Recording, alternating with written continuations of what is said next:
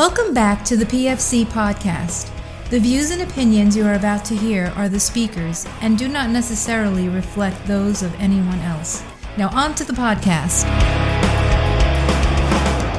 All right, welcome back to the PFC podcast. Today I have Doug, and today we're going to talk about how to get the most out of Emma. Hey, Doug. Hey, Dennis. What I wanted to, start this off is just watching other medics using the Emma. They really don't know. They know they're supposed to put on the end-tidal CO2, the ET tube. They know that the number is supposed to be between 35 and 45. But beyond that, that's about all they got. Let's start this off with what exactly does end-tidal CO2, what are we monitoring? Right. So end-tidal CO2 is monitoring the percent of carbon dioxide in blood that has been returned to the lungs, right? And when that CO2 diffuses into the lungs, it then travels through the alveoli and the small airways and up through the main trachea, and is measured either at the bottom of the endotracheal tube, depending on the mechanism, or at the top of the endotracheal tube if the patient is intubated. And there are also side scanning monitors that actually can be affixed to non-invasive oxygen delivery systems like nasal cannula and simple face masks. Okay. So that's what it's monitoring. What should we be using this for other than just confirming that the tube is in place or monitoring for ROSC during CPR? Well, like I said, the main utility of this comes from the operating room, where anesthesiologists use it to monitor both the placement of the endotracheal tube, the continuous placement of the endotracheal tube, and a continuous measure of ventilation during surgery. Those are the big three things that you can use it for. And in field medicine, ensuring that your endotracheal tube is in the correct position, that's probably its highest utility, and that it stays in that position during transport, which is, really high risk for dislodgement of anything, IVs, endotracheal tubes, traction splints, etc. Ensuring that endotracheal tube stays in position. And the nice thing about having a continuous visual monitor is that you can look over at it any moment and get a thumbs up, thumbs down answer about whether your tube is in the right position or not. The other thing then that's designed to do and does very successfully is help you guide the ventilations of the ventilation status of the patient, i.e. how much carbon dioxide they're blowing off. If it's rising up above 45, you can increase your tidal volume or your respirations, your minute ventilation, to help them blow off more CO2. If it's falling too low, in general, that's because the patient is spontaneously hyperventilating, although it may be that your patient is sedated and your vent respirations are turned up too high and you're overventilating the patient. Either way, you can adjust that. If it's on you, you can do it with the ventilator. If it's on the patient, it's really hard to make a tachypnic patient breathe less fast, short of really, really snowing them with sedatives and sometimes even paralyzing them, which we do in the ICU. I definitely don't recommend that. Mm-hmm. So helping you dial that in. The biggest thing that it's useful for in trauma, as far as monitoring, is in TBI patients with severe TBI, ensuring that their carbon dioxide is kind of in a sweet spot. Too high, and the vessels of the brain will dilate and allow more blood into the brain, into the cranium, so thus increasing the risk of intracranial pressure rising. Too low, like below 30 millimeters of mercury,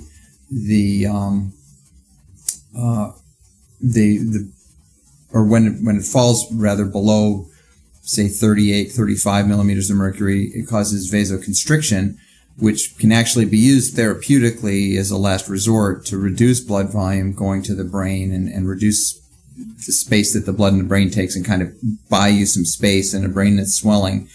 But too low and so many blood vessels will constrict that you run the risk of a hypoxic injury because you're not getting enough blood to the brain. So initially you want to start out in kind of the good range of PCO2 with a brain injury patient and monitor that carefully, because too high or too low can put that patient at risk of injury. It's really almost essential for monitoring a patient with a severe TBI. Now, I know that there's a difference between measuring from end-tidal CO2 and measuring from, say, an arterial line or even a venous line. And in a healthy patient, they should correlate somewhere between 2 to 5 millimeters of mercury. The vessels, the blood is always going to be on the higher end. And in some talks about resuscitation, they're talking about using end-tidal CO2 to actually monitor your patient. Is that a possibility? Yeah. So, carbon dioxide gets to the lungs in blood, and blood gets to the lungs based on the volume of blood that's in the intravascular space and the cardiac output that kind of pumps the blood around the pipes of the vascular system.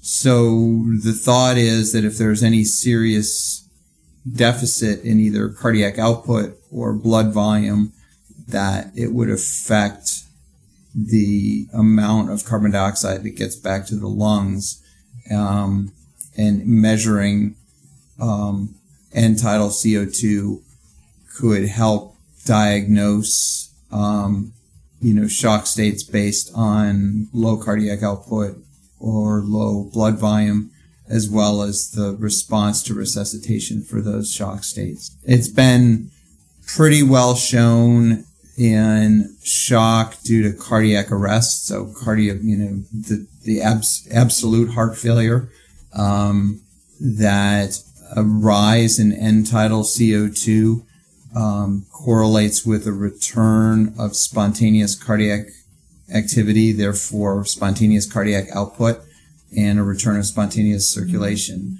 And the nice thing about monitoring end-tidal CO2 during CPR for this reason is you don't really have to stop and take a pulse, because if you have a good waveform with if you're doing good CPR, you'll get a decent waveform on if you have capnography, which is end-tidal CO2, but with a waveform with each breath, or in CPR with each chest compression.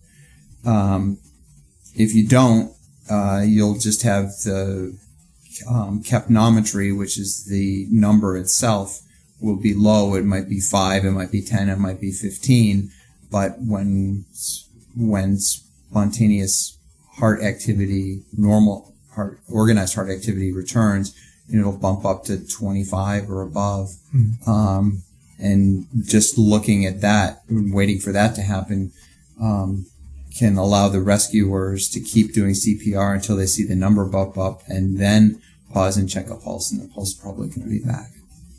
Okay. So other than just reading the numbers, like what do I need to be monitoring? What do I need to be looking for when it comes to using my end-tidal CO2 in the field in a trauma patient? In the field in a trauma patient, well, the main thing would be if you're going to put an airway in your trauma patient. Am I assuming that? Yes. So absolutely the most useful thing is confirmation that your airway is in the right place. And either capnometry, which is the number, or capnography, which is the number in the waveform, are the most sensitive indications that the endotracheal tube is in the right place. You can get false, I don't know if it's a false negative or a false positive, but you can get lung sounds with esophageal placement or what sound like lung sounds, You can see the tube fogging with an esophageal placement. Basically, you can get a lot of tens of percents of esophageally placed endotracheal tubes have signs that they're actually in the trachea. But you will not get a good end tidal CO2 number. It'll be 0 or 5 or something like that. In the hospital, we use paper capnography or capnometry, where it's just basically a litmus paper, and litmus paper is sensitive to acid base, and carbon dioxide is an acid. So if carbon dioxide blows over the litmus paper, it changes from yellow to purple. That's what we use. But the digital or waveform readouts are much more accurate. So that's thing number one. And then number two is it'll confirm and it'll give you something handy to look at as you transport that patient to make sure that tube stays in place, because there's super high risk of coming out. And all of those exams that we do, listening for lung sounds, et cetera, get even harder when we're on transport modalities to the point of being basically impossible, in a rotary wing or a fixed wing airframe. It's, we think the endotracheal tube is out. Well, listen to his lung sounds. Well, good luck with that. Right. So, one correction I want to make earlier, I think I talked about, end tidal CO2 measuring the, percent saturation of carbon dioxide. That's not correct. It's the partial pressure of oxygen. So just like arterial blood gas will measure the partial pressure of CO2 in the blood, end tidal CO2 is measuring the partial pressure of CO2 in the air. Right. And that number, just like anything else, is in context with what's happening with the body. So things like if the patient is becoming hypothermic, end tidal CO2 will start to come down, because metabolism starts to slow down. You're not putting off as much CO2.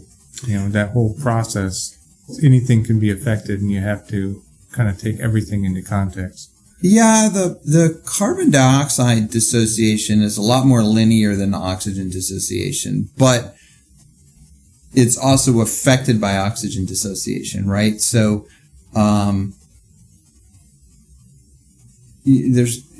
so I guess it's kind of tricky, but, so the oxygen dissociation curve is absolutely affected by temperature and acid-base status, et cetera.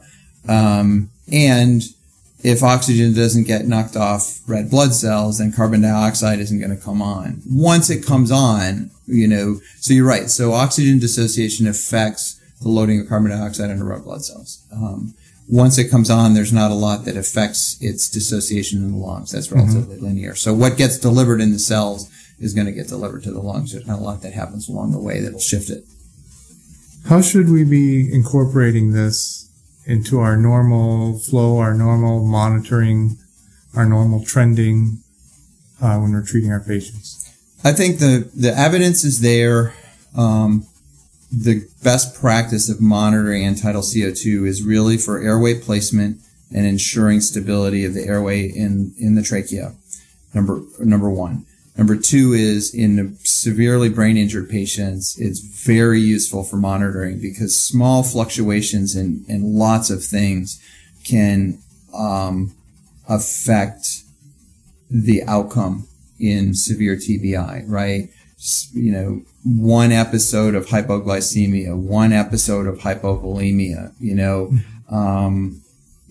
not very long of hypoxia, can really affect outcomes in a brain injured patient. So, if I say God is in the details for managing all critically injured and ill patients, God is really in the details for managing the brain injured patients. So you really want to avoid one bad episode. So,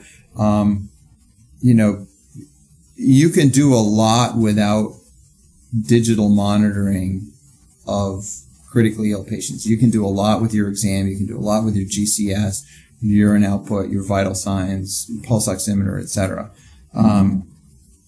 A end tidal CO2, a lactate is not going to add much to the management of those patients. Where end tidal CO2 adds a safety net to your patients as if they're intubated, and where it adds a lot to the monitoring that can affect the outcomes of patients as if they have a severe TBI or suspected severe TBI. Beyond that, as far as helping assess, whether they're in hypovolemic shock, and if they are, how they respond to resuscitation, I think the jury's really out. There's only one study that I could find when I did a literature review for this podcast that looked at end-tidal CO2 as a marker of volume resuscitation, and it was in sepsis patients who were hypovolemic, and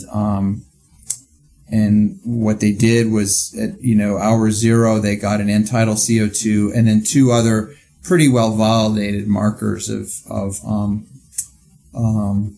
sepsis severity, lab markers of sepsis severity, right? The mixed venous oxygen saturation, which we would normally get, but it's basically the oxygen that comes back to the heart at the end of the venous cycle of the vein. It's almost the heart's equivalent of CO2, right? CO2 goes to the lungs, and whatever oxygen's left over, we measure in the heart. And then lactate, which we all know is a decent measure of anaerobic metabolism and tissue hypoxia. So, at hour 0, they all correlated pretty well. So perhaps it could be used as an indicator that your patient is in shock. But at hour 3 after resuscitation and at hour 6 after resuscitation, it did not correlate at all with a response to volume resuscitation as the others did. So the patients that responded to volume resuscitation, their lactates went down, their mixed venous oxygen saturations went up. Those are both an appropriate response. And the SCVO2, some went up, some went down, and it didn't correlate in a statistically significant way with these 2 well-validated markers. So I don't think you can use it. I don't think this shows, in fact, that this one study shows that you can't really rely on it, that your patient is responding to resuscitation. Perhaps you can use it to show you that your patient does need resuscitation. And there are 1 or 2 trauma studies where end-tidal CO2 was looked at pre-hospital and lower values did correlate with patients that were in more severe shock. Mm-hmm. But they didn't use it they used it more for prognosis. Okay. These people are in worse shock. They may do, less well. Their outcomes might not be as good. They didn't use it to trend with resuscitation. So I really think, this kind of segues into a discussion that a lot of people have, and we're working on a damage control resuscitation clinical practice guideline right now. And one of the big sections in it is, monitoring, right? And a big part of monitoring in damage control resuscitation and trauma is, as we give these patients resuscitation, how do we know that they're doing well? How do we know that they need more? How do we know that maybe they're not responding appropriately and we should think about, not pouring any more resources into them if we have to make that hard decision? And the category that all of these measurements and indicators fall under is something called markers of resuscitation. Mm-hmm. And, you can Google markers of resuscitation and trauma in sepsis, and you're going to get hundreds, if not thousands, of papers and references.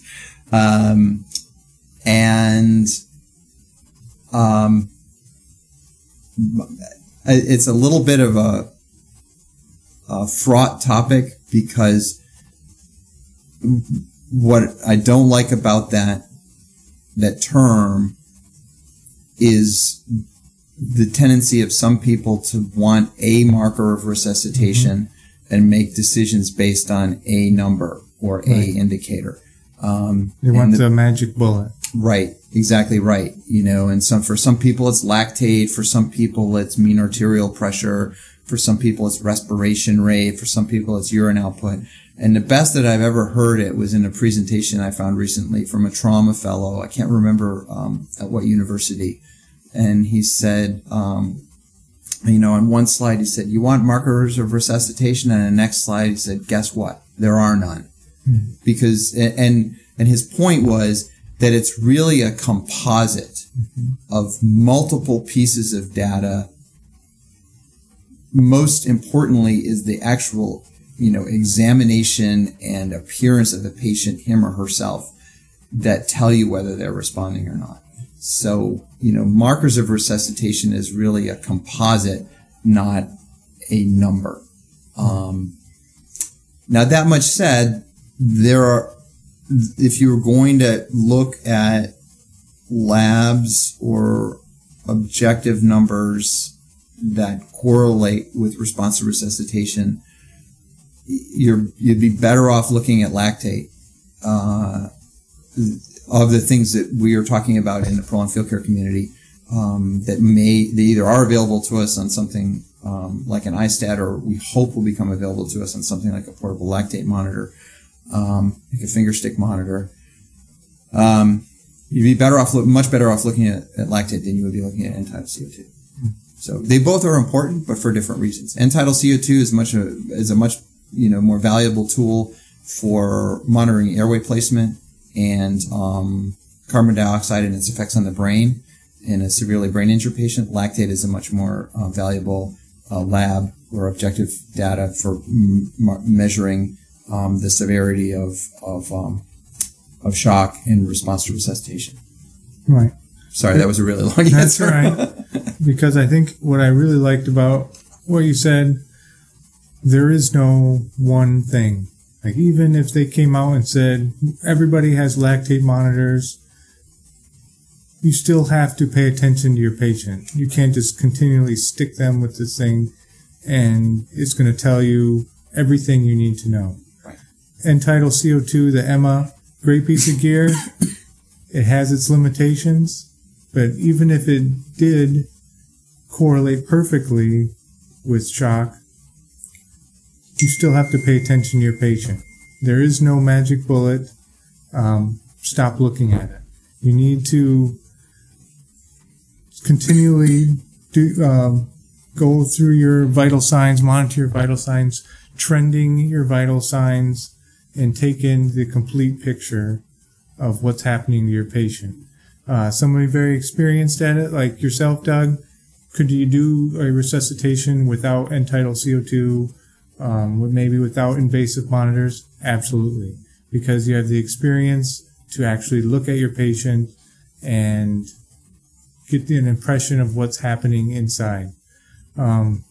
Somebody with less experience, maybe who isn't paying attention as much, they can use this end-tidal CO2 to tell you, okay, your patient's breathing. Your tube is still in place. Okay, the number is between 35 and 45. Ventilation-wise, he's okay. But that doesn't give you an excuse to not monitor your patient. Just because one piece of equipment is telling you good things, that doesn't mean that your patient is doing good. You agree with that? Absolutely. There are two things I think about what you just said. Number one is, the hard thing about complicated patients is they're complicated, and complicated things generally require a more complicated approach or more complex approach, and that's just the way it is. If you want to be in the business, whether you asked for it or that was the deal you were dealt that day when the bird couldn't fly or the fixed wing or the Casovac couldn't come get you. Monitoring, treating and monitoring complicated illnesses and complicated injuries requires taking a bunch of information to kind of form a composite picture as best you can. Now, the more data that you have, the more granular that picture will be, and I think the better decision that you will make. And at a minimum, you should be able to have all of the vital signs, a good mental status exam, urine output, and skin appearance, pupillary exam for your brain injured patient, that should all be there. If you add an end-tidal CO2 monitor, that's good data. It's another data point. It can tell you some things. If you add a lactate monitor, but you can do it without those two things. But what you have to do is synthesize the whole. And the trend is absolutely, important. If your lactate monitor is getting worse, but your peripheral pulses are coming back and your mentation is good, I would question the lactate monitor probably that more than I would your clinical exam. Right. But, don't read the lactate monitor and say, oh, I'm going to stop resuscitation because the lactate has gone from, his lactate's gone from 6 to 10. And then the other thing I would say is that even as an experienced resuscitator, that I would have an end-tidal CO2 monitor in every transport patient because it gives me a visual to look at when my ears might be out of the picture for listening to lungs, and even ventilator alarms.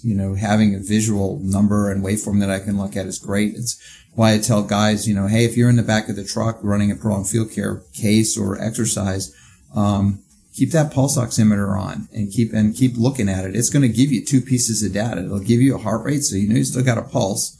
You also know he's got a pulse that's good enough to pursue his finger, so you can infer some blood pressure data from that. Because if his systolic blood pressure is too low, you're going to be getting really erratic readings or no reading at all. And you're going to be getting pulse ox. There's 3 really robust pieces of data that you can get in the back of an ATV or a truck and never have to stop, take a break, and listen to your patient. Right. And then with a brain injured patient, even in the hospital, I'm going to be monitoring end-tidal CO2 in the severe TBI patient. Yeah, absolutely. And I think that's one of the big tenets of prolonged field care in the prolonged field care working group is it's never just one piece of data. It's taking everything into context and having a mental picture of what's happening with your patient. Someday another piece of equipment is going to come along and it's going to have some kind of index and it's validated by whatever. You're still going to have to reach out and grab his pulse. You're still going to have to find out, does the skin feel warm or not? Does he still have urine output? Is he still breathing? You're still going to actually have to physically touch somebody. And I think in some ways, all this equipment that we are adding to our patient is actually putting more distance between ourselves and our patients. Yeah. I'll never forget the time that I was in fellowship at Shock Trauma in Baltimore, and we had a patient who was intubated, and as with all intubated patients, every morning the respiratory therapist will do something called a spontaneous breathing trial. They'll turn the ventilator on to settings where it supports the patient, but the patient is breathing on their own. And then they take a bunch of numbers from that, and kind of arrive at a score that says, this patient's, ready to be extubated or not ready to be extubated. And they brought us the numbers on this patient and said, yeah, look at this is his score, and it looks like he's ready to be extubated. And my attending physician said, well, let's go in the room and see how he looks, right? And he said, look at that patient to me. And I did, and, he was definitely not comfortable, right? His respirations weren't all that high, but they were very disorganized. His chest was rising when his belly was falling, and then his belly would rise and his chest would fall, which is called thoraco-abdominal dissociation. I learned right there. And it's a sign of accessory muscle use in a patient that's on a ventilator. And he was, didn't really respond when we called his name, and he sort of squeezed our hand, but then he didn't. And he said, this guy might meet extubation criteria by numbers, but he does not meet extubation criteria by exam. And if we took that tube out, we'd be putting it into him in somewhere between 30 and 60 minutes. And that's where I really learned the value of, laying eyes on your patient, to help, because that assessment of, do I feel good about this or not, is actually something that's not that hard to learn. And I think a lot of 18 Deltas and special operations medics, have that skill, right? You're on patrol in a neighborhood and you have that spidey sense of, something's right or not right, just because of something being out of place. Apply it to your patient. And if your sense is that something's not right, it probably isn't. If your sense is that the patient looks pretty good, probably is. And that's an important thing to add to the data. Yeah, absolutely. I think that's a real good place to end off. For today's podcast, be sure to go to our website, www.prolongfieldcare.org. Find us on Facebook, YouTube, Instagram. Subscribe and stay on the bleeding edge of combat medicine. This is Dennis for the PFC Podcast. Out. Boy, it's waiting there for you.